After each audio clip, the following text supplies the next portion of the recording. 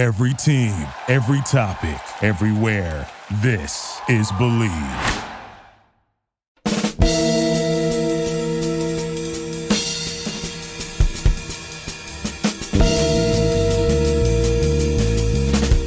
Welcome to a Believe podcast. I'm your host, John Heusenstam.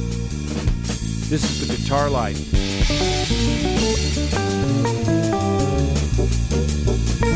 My special guest today is guitarist, singer, Beth Fache Wood. And she has been a lifelong professional musician, let alone mother and wife of another professional musician, Steve Wood. And what a journey it has been. It was delightful talking with her, and I hope you enjoy our conversation.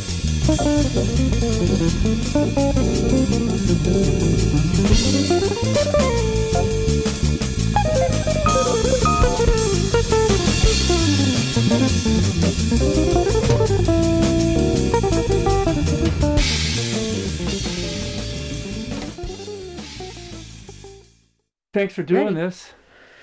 You're welcome. I really appreciate your time. Thanks. Oh, you're welcome, John. Yeah. And you mentioned that you were going to swim first. So is that a regular thing that you do? You go swimming at the pool? Yeah, I swim at the local high school? Yeah, twice a week. You know, they just give you a little 45-minute window to swim, and it's just the best thing for health in general. Cool. Yeah. I know, too, that you do Taekwondo. Is that another thing that you do to stay in shape, or is that a more holistic type of thing? Yes. Like to protect yourself or something like? No, it's not really to protect. We've never come across never looked at it that way? Situated. Well, we do look at it that way because that's the kind of little mental trick that we use to justify, to not justify, but to measure up every move against. Oh, that's interesting. You see what I mean? So there are all these moves, and you need to measure up every move against how effective this would be against an adversary or something. Uh-huh. Not like you want to ever try it out. It's make-believe until it really happens. It's make-believe until it really happens, but it does make you strong when you do the moves correctly, and when you do them with the most power. It gives you a really, really good workout. I'm only thinking of this because I've been out late at night loading my stuff in my in the back of my van, and suddenly there's a dark figure behind me staring at all my equipment, and looking at me, and I feel a little bit vulnerable. So having maybe some skills like that would there are a couple of things that it does for you. One of the most effective things that it does for you is it makes you aware. Okay. It makes you aware of your situation, of who is around you, of how big they are, of how they feel, of how you feel. And it just makes you aware of what's around you, where you would run. It just makes you aware of that. Mm-hmm. The more you do it, it makes you aware of that, and it also makes you more confident because you'd feel like you've got options because you're aware of that. Okay. And it also makes you stronger. Physically, because it's an exercise. Physically, yes, because it's an exercise, and it's one of the only exercises really, except for some of those regular sports like football or basketball or something. It's like one of the only ones where you do everything as hard as you possibly can. Okay. It's not like yoga where you just stretch yourself out or you're very peaceful or anything.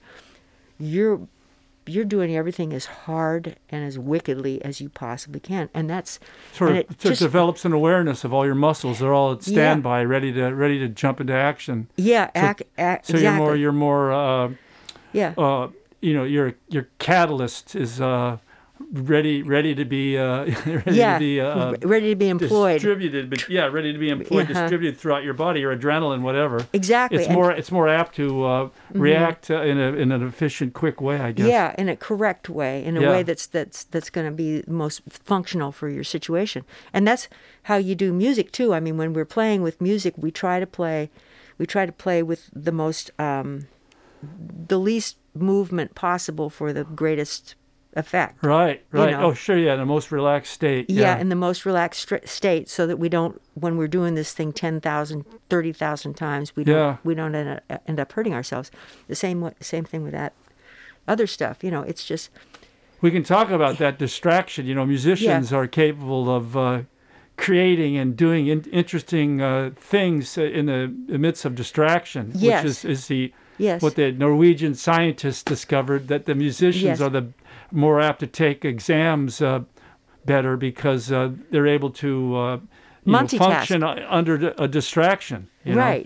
In a way, multitask. Yeah, multitasking. There you go. Multitask, because it is really profound multitasking. If you think about being a musician, I mean, if you think about, any musical instrument, even one that just plays one note. Yeah, it doesn't matter what instrument. It's just the idea of it.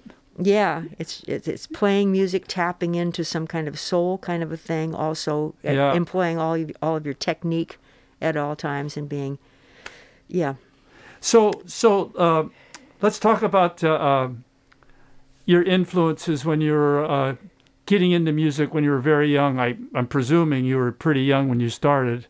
Well, that's the funny thing. In a way, that's a complicated answer. I want to hear this complicated answer. Yeah, I'm sorry it's a complicated answer, but it's kind of an unexpected answer too. But okay, I loved music always the most. More than anything. I can remember when the first time I was ever on stage, I was 3 years old, and that's kind of a little picture of that on my website. Okay. I was singing "Somebody Bad Stole the Wedding Bell," and but I always sang, even though I was very, very, very shy. I always sang all the time, and I noodled around on the piano, and I had a really good ear, but I didn't start playing seriously until I was 15. Okay. But I was always listening to music, and I was always singing, and I was always in the choir. Mm-hmm. Always. I had few piano lessons. Love of music. Love of music, yeah. Just sure. So there were a million songs in my head already fully. Well, what about there. Relatives or influences, like other people in the neighborhood or at school or any other musicians that they used to? No. I grew up in Phoenix, Arizona, and I didn't know one musician. My mother and my father both loved singing, and they were both in kind of musical theater. That would help. But they weren't professionals by any means. They were just in the amateur musical theater. But they encouraged you to sing whenever you felt like it, right? Oh, yeah, absolutely. Okay, well, and so we'd get a new record album, say, every month. We'd get a new...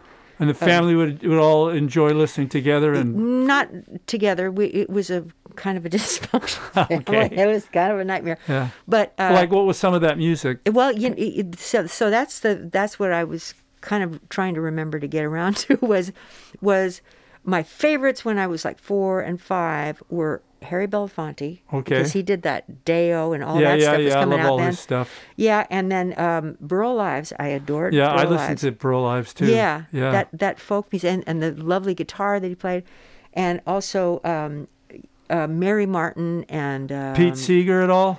No. Oh, okay. I didn't get into any of that folk music that they didn't know from folk music in Phoenix in the 50s, So, but it was the prairie, the cool water and all those. We did. Was that a Burl Ives? No, it wasn't Burl Ives. It was Peter and the Wolf. Peter and the Wolf, I loved. There you go. Loved Peter and the Wolf. And Porgy and Bess. Are you kidding? I mean, I just loved that. And also Leonard Bernstein, when I was about 10, he put out this. Yeah, Sammy Davis Jr. in that movie. Yes. That was really Sammy influential. Davis Jr. was, but and they were in the original cast album with Dorothy Dandridge, and oh my gosh, that was fabulous. You've answered my question. That's my how the palate got wet. How you really like big survey. Yeah. And then during the middle of the 50s, when I was 5 and 6 and 7, I started listening to the rock and roll and stuff like that, and some of that stuff, and I loved that. So you were saying not until you were 15. Right. Is that when you started working with other people? When did you start interacting with the musicians? I didn't even. There were no musicians. Right. My mom knew one famous musician, Margaret Whiting, and she used to come around town occasionally and hang out with my mother. But my mom sang all the time, and I had two sisters, and we sang harmony with each other all the time. Always sang harmony, okay. You know, from the time I was 5 and 6 and 7. So those were your yeah. So I was working with. Yeah. So it wasn't musicians per se. It was just kind of like what it used to be with music, which was just a part of our lives, even though we didn't know any professional musicians, because it was impossible to make a living back then as a musician almost. Steve's father. When did the band thing happen, though? When did you become a band member? I mean, how old were you when that happened? Well, then when I was 15, I heard Bob Dylan. Right. And that changed. Like a Rolling Stone? No. As a matter of fact, it was the Girl from the North Country album. It was that one. Okay, yeah. It was the Freewheelin' album. I love that music. It was a Freewheelin' album, and it was remarkable. I don't know why I liked it so much, because he had the most horrifying sounding voice at first, but then Bob. Yeah, sorry, Bob. No, but by the time the second song came around, I was on the floor weeping because it was so great. Yeah, no, you know what I mean? It's poetry. Yeah. No, but the way he sings too, the way he expresses it, just killed me. Storytelling. It just killed me. Yeah. And then there was this fellow in town that a friend of mine, he was over at this friend of mine's house, and he had his guitar, and I'd never seen such a thing, never seen anybody playing an instrument really well there right in front of me, and he was like 2 years older than we were, and he was. This is when you're 15? This was when I was 13 or 14. Okay. And he was wonderful. And he was still so wonderful that we all talk about him and wonder where he went. He was fabulous. And he had run away from home and gone to New York City. And he had learned these songs by this guy named Bob Dylan. Because he was hanging out with Bob Dylan. So he brought all these songs back. John Brown Went Off to War. The very first songs that Bob Dylan ever wrote, he learned them. I have that first book of all of his songs. Yeah, and he was there. And this guy came back and he sang these songs to us, and he just killed us.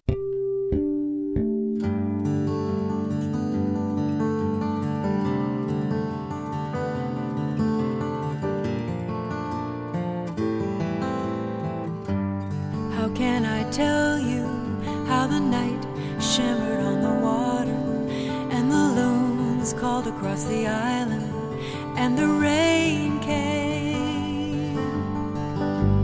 How can I tell you how the house whispered in the darkness to the girl lying still and sleepless, how she loved you? And oh, how can I tell you how much I miss you? How can I tell you how much I miss you? How could you go then when the air just was getting warmer, and the boat waited in the water for the summer? How could you go then when the girls were getting all excited for the time when we would be with you? How we loved you. And oh, how can I tell you how much I miss you? How can I tell you how much I miss you? Round any corner I may see your eyes, looking from the face of a stranger. Oh, and I see everything through your eyes. They look back at me in the mirror.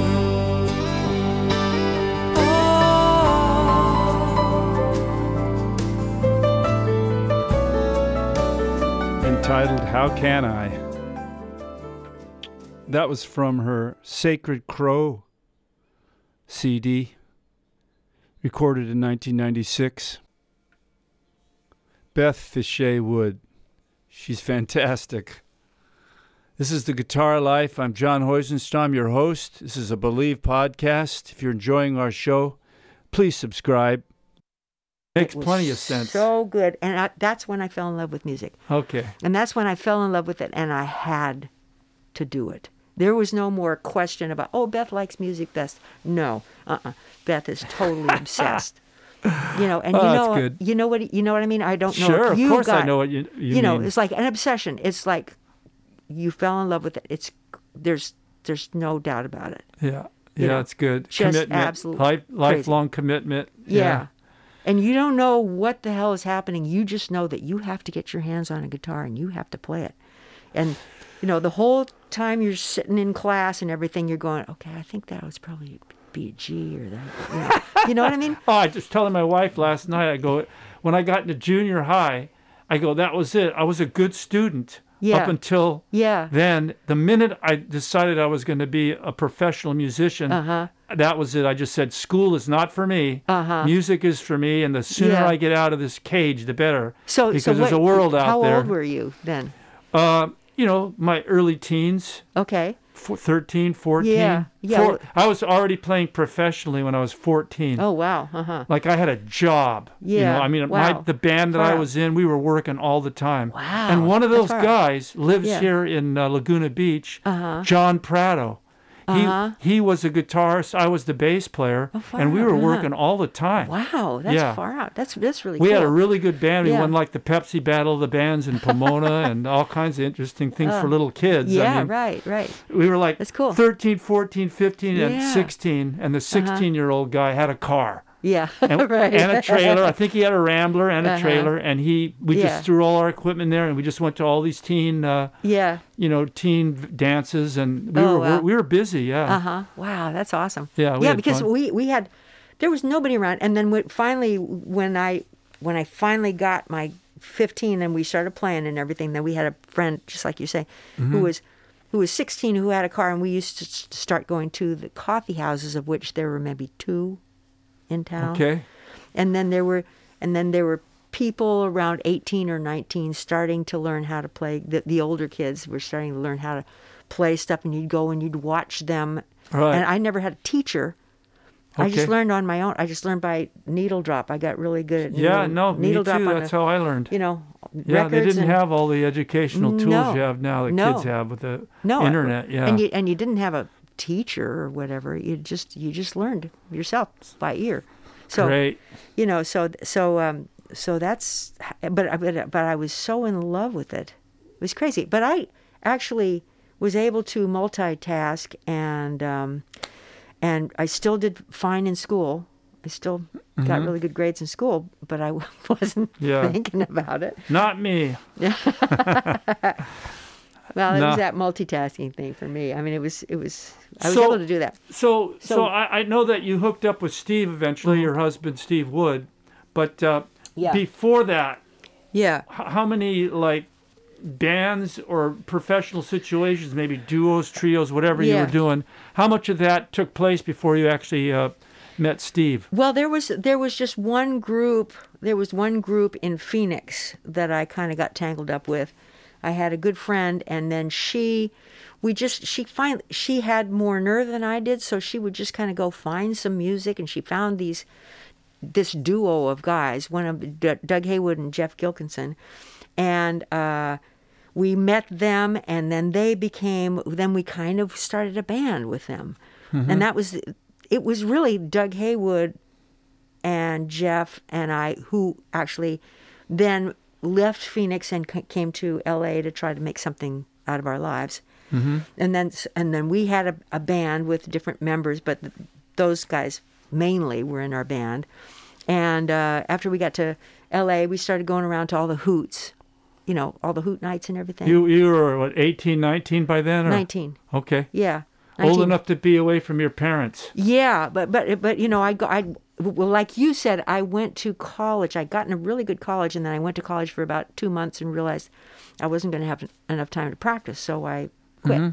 What was your practicing like when you were practicing as a musician, learning the guitar? How much time did you spend at it? I spent all the time, but I didn't do scales. You lived with it. Scales drove me nuts. Okay.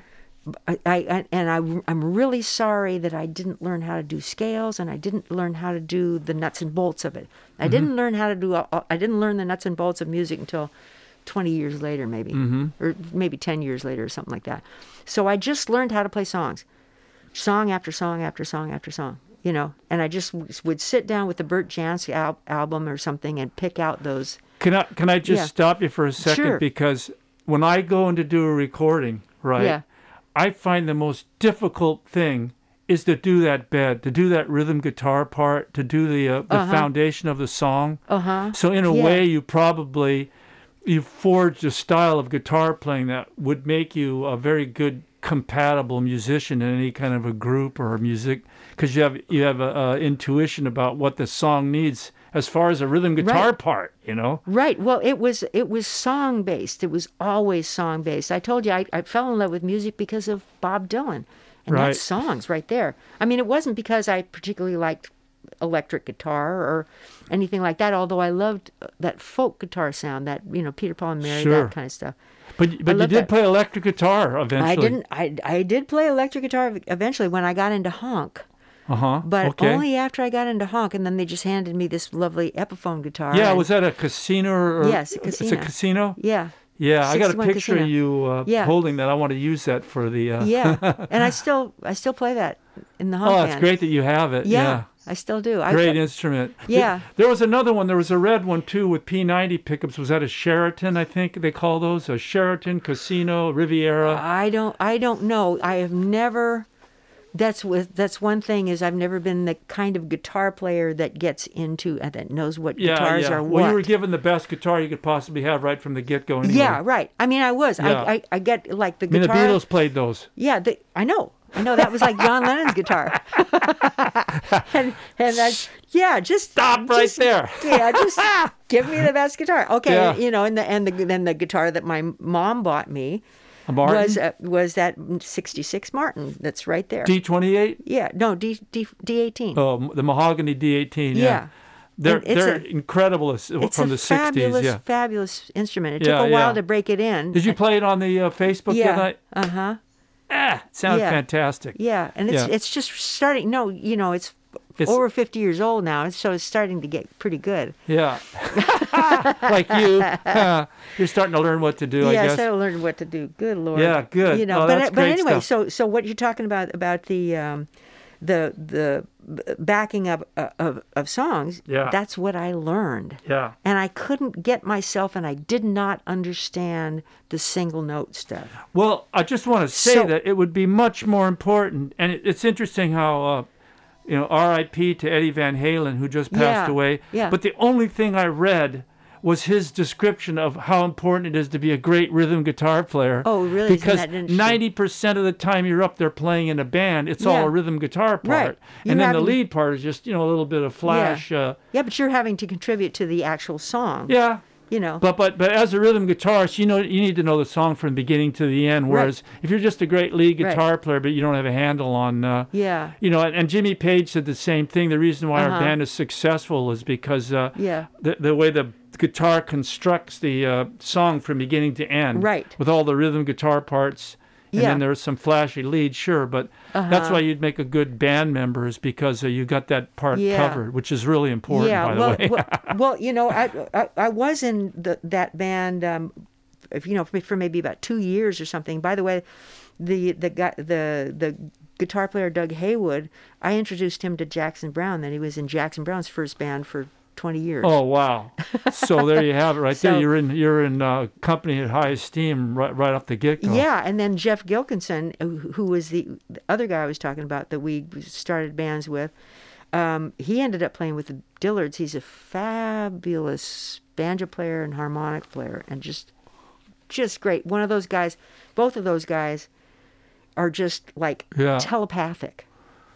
Yeah, they're just... It's a language of music. They truly communicate. Yeah. And you I know what you mean. Yeah, exactly. And you're playing with them, and you just all know where to go, and you just know how to get so middied to each other. Although there was no such MIDI. That's a good way of describing it. Yeah. Without any kind of, it's wireless MIDI. Yeah, exactly. Yeah, it's like, I know what you mean. It is like telepathic. I mean, but those were.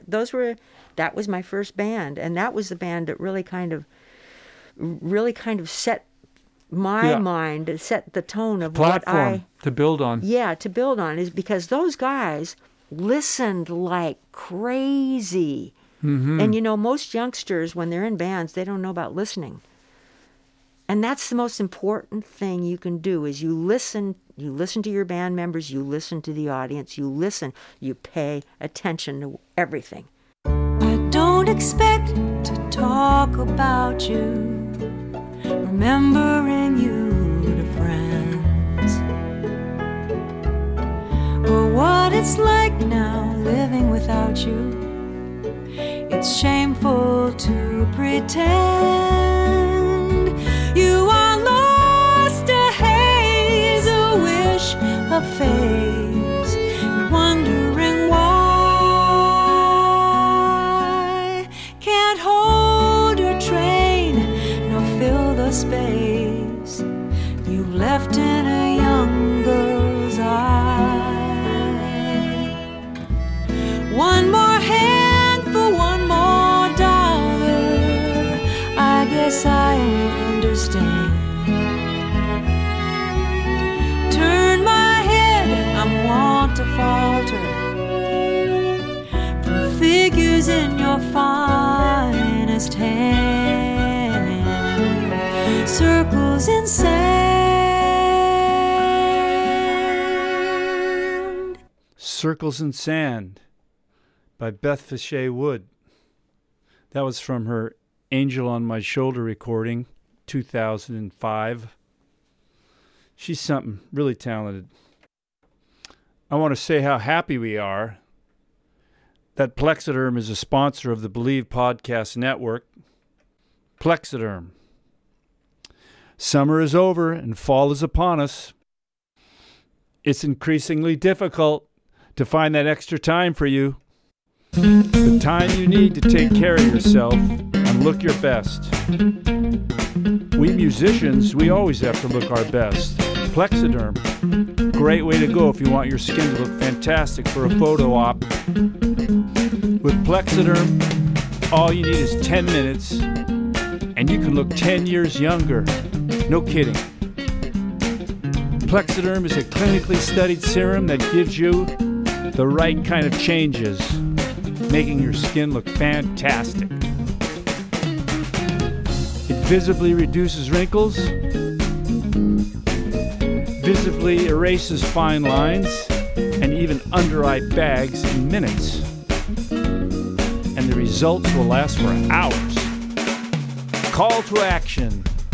You can try a 6-application trial pack for just $14.95 with free shipping when you visit Plexiderm.com and use the code BLEAV. That's Plexiderm.com and use the code BLEAV. That's BLEAV at checkout.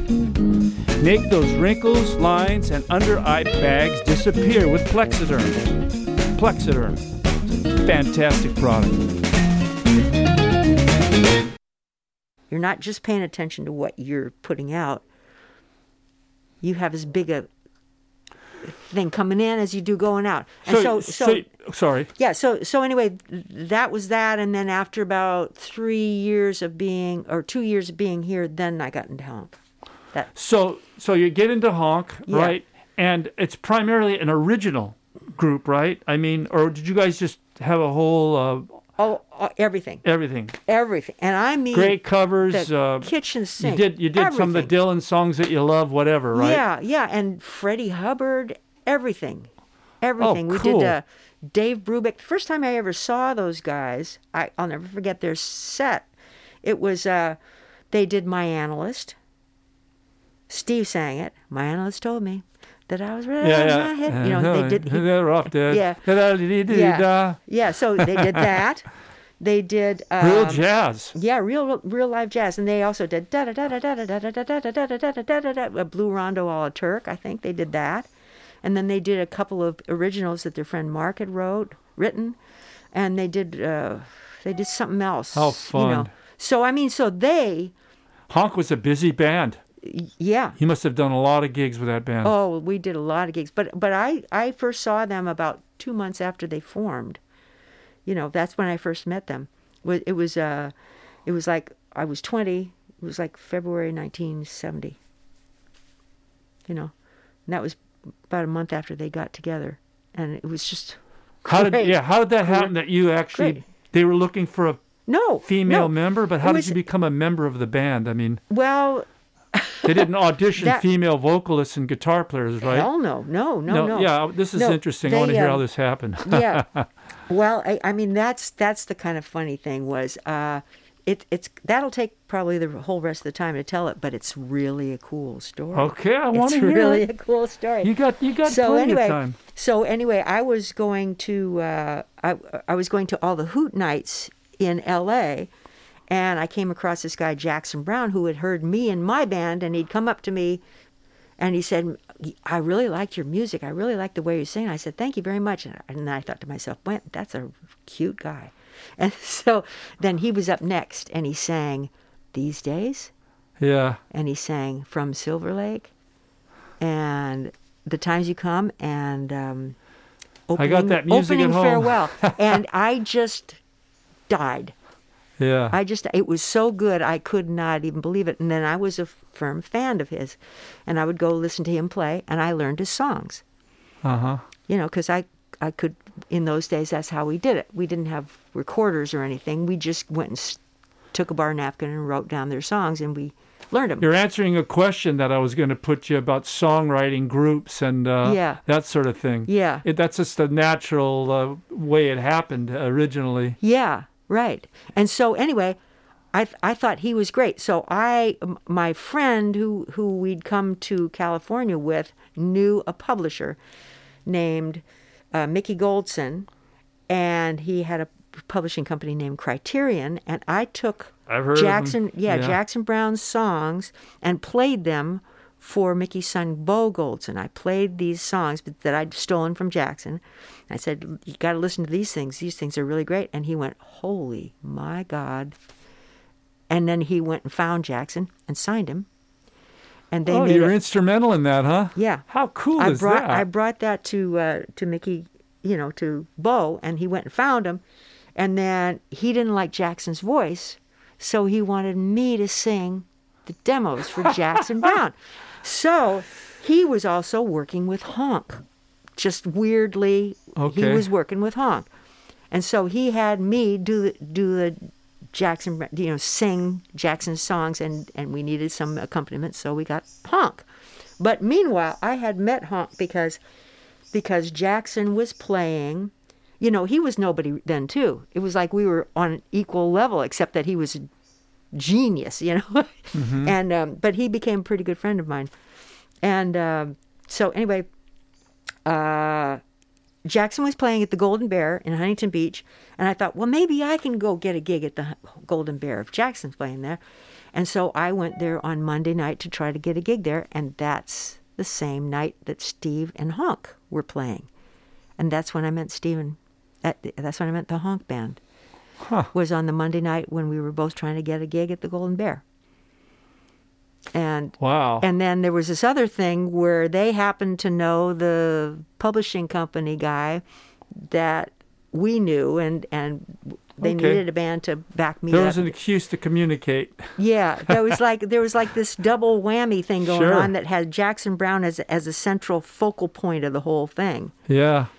And the fact that I'd learned these songs. Yeah, wow, that's a great story. And then so that's what happened, and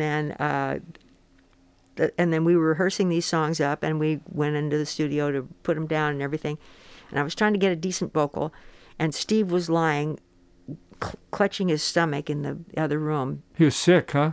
Yeah, he was sick. You nursed him back from the dead, huh? And he fell in love with you. Is that what happened? Well, yeah, that was him. I thought, oh, maybe I did a horrible vocal, but actually he was sick because he had fallen in love with me.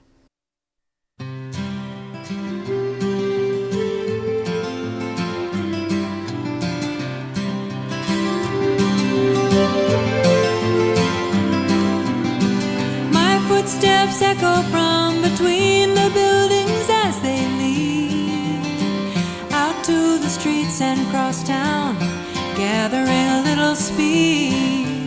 I pass a doorway where we huddle from the cold and think about us.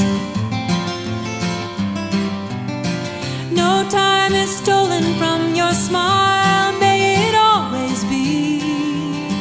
Your eyes flashing in despair, still can clearly see. And when the tide tonight comes crashing over me in dreams, I'll be with you.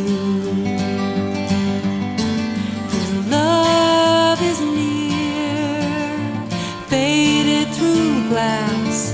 Love is the colored water of my feelings far below, where no other world intrudes, tries to reason or conclude.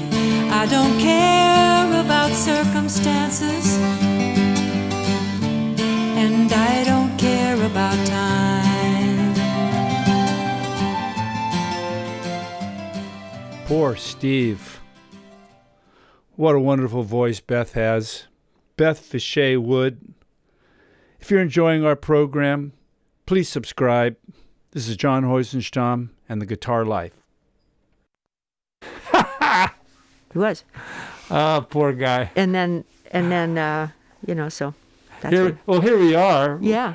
You've raised 2 kids. I mean, wonderful men. I should congratulate you on that. Yeah. When I was in New York visiting my daughter Rachel, I got out and I got to see some live music, and I saw Nate playing in Nate Wood playing in a jazz club, kicking ass, and we had a great little chat. I said, so the little drummer boy from Laguna Beach decides he's going to get in his van and drive out to New York, and he's going to conquer New York with his jazz drumming. And he goes, yep, that's exactly what I was going to do. And I just looked at him and went, what guts does this guy have? You know? Yeah, right. But he's really done well for himself, and I guess we're all proud of him out here in Laguna. Oh my gosh, yeah. Good for him, huh? Yeah. And then, of course, Jimmy. I didn't know he was such a talented cabinet maker. Yeah. Yeah. Yeah. I knew he was a kung fu master. Yeah. But because Vaughn, my son Vaughn and you guys hung out doing that. Yeah. But he's actually a very talented cabinet maker, and he's a father now. So you guys are grandparents. What's that like? Oh man, that's just awesome. It's just the best thing ever.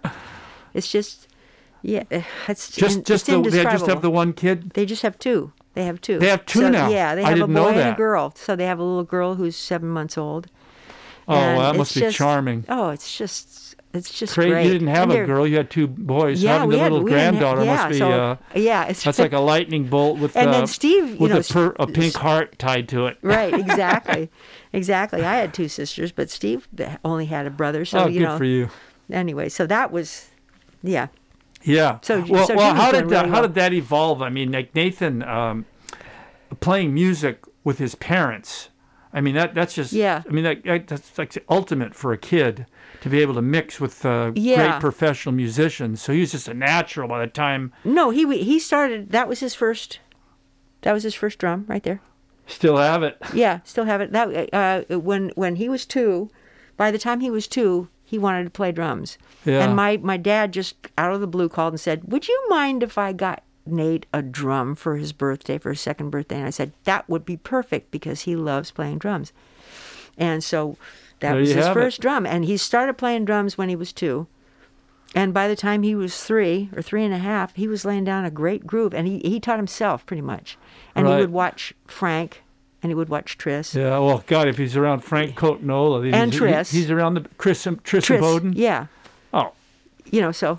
Major influences. I mean, they've influenced thousands of drummers anyway, but he's he's tugging on their pants. Show me how you play that. Yeah. And so it was really fun. It was amazing thing. That was one of the most amazing things in the world. I've got to play with him a couple times. Yeah, he's a true musician. Yeah. He's got the MIDI cable. Yeah. Plugged into all the musicians on the stage. Yes, and we helped with that. Yeah, I'm sure you did. That. Because when he was coming up a little bit, it was the when he was coming up in the 90s or late 80s and 90s. It was the kind of it was the habit of drummers and bass players to feel like they were their own little club and everybody else was idiots, and so they'd pay attention to themselves and they wouldn't even bother paying attention to anybody else. And we straightened him out on that. We straightened him out on that. We told him, what you're talking about. You know? Yeah. And then we said, you have to listen to everybody in the band, mostly the song. Mm-hmm. And so he did. And so he went, oh. And he's always been one of those kind of guys that went, if he heard something that made sense to him, he goes, oh. And then he just changes and he does it. Intuition, yeah. Yeah.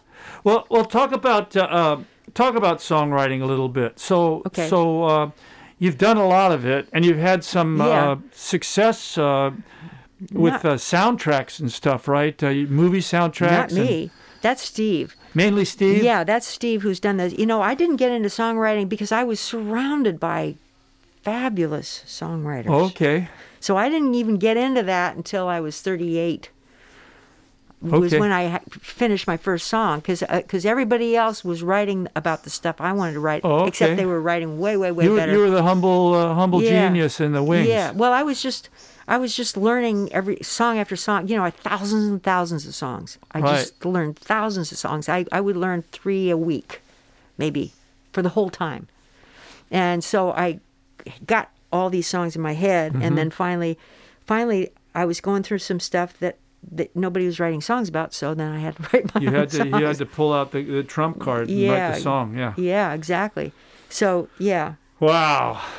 That's fantastic. Yeah, so that's when I started writing that kind of thing. Using the podcast interview like this as a format to express, was there anything that you were hoping that you could talk about today that might be appropriate for something like this? I don't even know. I mean, there's one subject that we were talking about that I was just thinking about today, about how fortunate it is. You just feel so lucky to have been born with something that you love so much. Mm-hmm. That you just automatically arrange your whole life around this, and you can't misbehave. You can't do things that hurt yourself, because if you hurt yourself, you're hurting the instrument that is trying to do this thing that you love to do, and you can't do that. And you have to pull yourself out of any toxic situation that you might be in, because you can't fool with that. It's not like you. It's like the thing that enables you to do this thing that you love so much. Are you talking about like drugs and that sort of stuff? Yes, I'm talking about that stuff, or in toxic relationships with people. Where people that stand in your way from achieving. Or just musically. People that kind of manipulate you or try to mistreat you or whatever it is. And there were some situations of that threatening, but I never. Even though I didn't have a very good high self-esteem, I still would never let anybody, get between you and your music. Yeah, be bad to me. But you're a female, right? You're a lady, and you're surrounded by men. There's a lot of decadence that happens in a lot of these clubs, right? Yeah, absolutely. You probably saw just about everything that you could probably write books about it. Yeah, but it was kind of funny because How did you ward off that? How did you protect yourself? They liked me very much. The people I worked with in bands and everything. Mm-hmm. Liked me very much, and they were doing what they were doing, but they were not especially wanting to subject me to. They were looking after you. They were kind of looking after me. Well, that's good. They were kind of looking after me. We all kind of looked after one another. I mean, we weren't idiots to each other very much. I mean, there was some misbehavior with some drugs and this and that, and Well, it's in every band, in the youth. Youth, there are very few. But people that could avoid that. But people just for some reason didn't especially want to take me for granted. They didn't do that, so that was nice. Even though they tell dirty jokes around me, of course. But. Yeah, you probably got a lot of those. You could tell. Well. So I'm looking. I'm looking at a website here. Advertising CDs or recording projects that you have. Starting in 1989 all the way up to 2016. Yeah. By 2016, left, right here. Yeah. What was that about?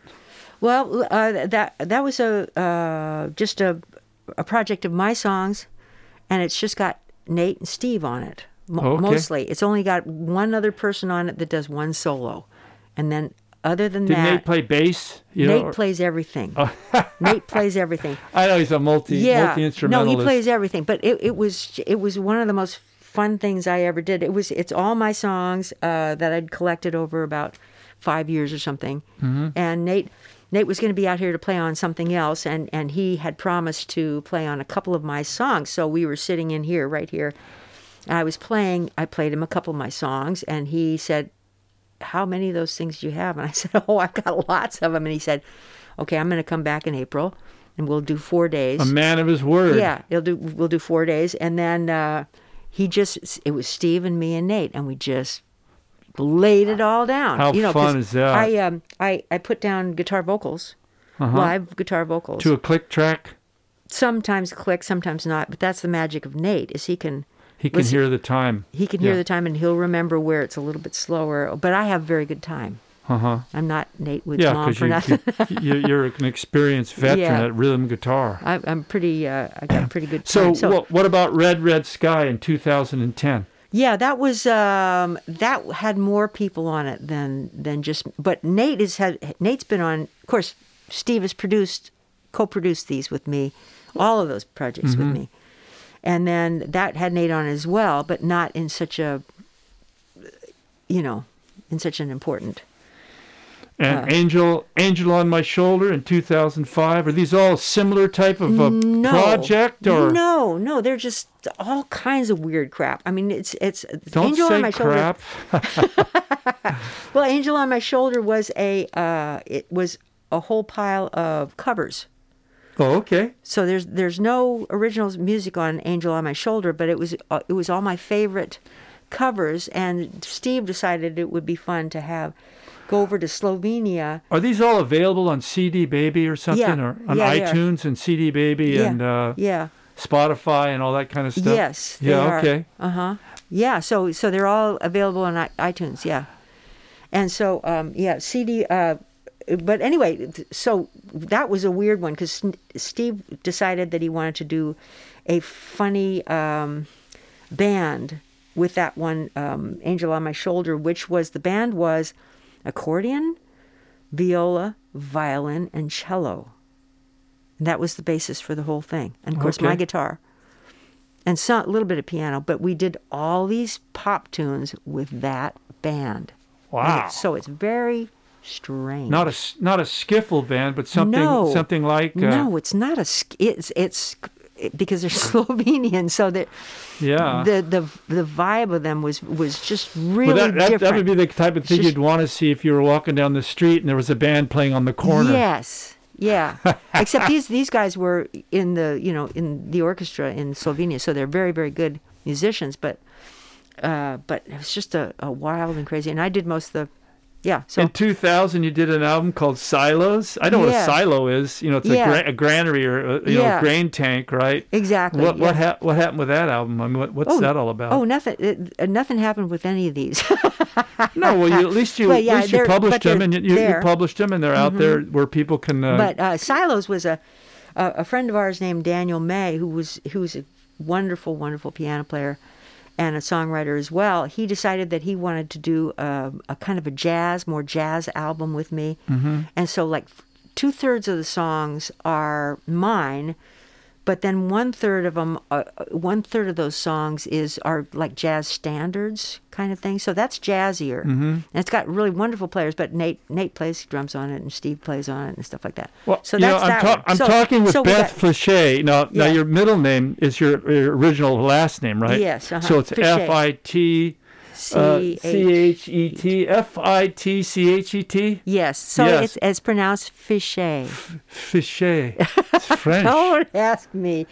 There was a... But I'm just saying that so people that can find it. If they just look up Beth Wood, they can still find... yeah, but they'll find the wrong Beth Wood. There's another Beth Wood that's out there somewhere. There's another Beth Wood. That's why a good idea then to have that middle name in there. Wood. Yeah, that's what I had to do, because they right at the beginning of the whole internet, they were confusing her with me and giving my credits to her and all that kind of stuff. So I had to take back my maiden name. This has been really great talking with you, by the way. Yeah. I'm really it's fun I'm happy we did this. It's just really exciting for me to really see it all. I mean, as much as I can now. I see much more of how it all went down. Yeah. And it's great. I'm sure there's plenty of people that love your music that want to know all these little snippets that are a lot of fun to hear about. Thanks. Yeah. Well, it's fun to talk. You made it easy to talk. I'm hoping. Yeah. I've gotten better. My cohorts of people that I work with and for, they say by the time I get to number 30, I should be, be good a lot better at interviewing people. But this is you're like 16, 17. Yeah. Okay. So I think I'm getting better. We're whipping you into shape then. Yeah, you're whipping me into shape, definitely. You're great to talk to, though. I really appreciate it. Cool. Can you think of any other thing, maybe? Any subject? No. I'm glad we didn't get political. There's so many things to being a good guitar player, but it's just... Well, no, I think we talked about that. You covered it. No, not really. I mean, because you really just always have to listen to yourself and always have to try to make your guitar speak as much as you possibly can. When you love it, the chances are other people are going to love it. Yeah, exactly. If you love every note, if you just feel this living thing under your fingers that you just... Yeah. Watch it. It's going to crawl out from under your bed. It's just kind of... I did a song like that, I'd take the guitar out from under the bed and throw it around. Yeah. Yeah, it's like, it's a passion. It's just an extension, right? Yeah. Well, you're with the instrument in your hands. Yeah. You're actually making something that was invisible before visible. Yeah. Yeah, exactly. Yeah. It's actualized. Yeah. It's expressed. This is what I'm like on the inside. Take it or leave it. I think Frank Zappa used to say, if you don't play with your middle finger up in the air like that, you're not able to really create. You got to really shine everybody on and let yourself come to the surface. Well, I don't do that. The thing is, I don't do that. I let the song come to the surface. Oh, okay. Because I have spent a lot. Like I said, I've not been a big fan of mine. Because I have a low self-esteem and problems with that my whole life. So I think everybody does. It was not let me shine. It was let the song shine. Right. Get lost in the song. Get lost in the song. Yeah. This is I want everybody to see the movie I see in these songs. That's wonderful stuff. Yeah. Well, thanks for this interview today. Yeah. I'm really glad we got to talk. Yeah. Yeah. Me too. And hopefully we'll get to talk again. Yeah. Perfect. All right. Yeah. We can cover all the rest of it, right? We covered a lot. Yeah, I think we did. All right. See ya. Okay.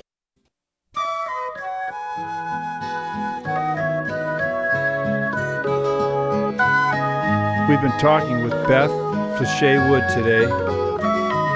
This is a Believe podcast. I'm your host, John Heusenstam. This is The Guitar Life. Hope you enjoy our show. The station filled with last goodbyes, and I searched your face for reasons. You mentioned how the time flies, and you're up in spring seasons. Will you winter in Ohio? Thank you for listening to Believe. You can show support to your host by subscribing to the show and giving us a 5-star rating on your preferred platform. Check us out at Believe.com and search for BLEAV on YouTube.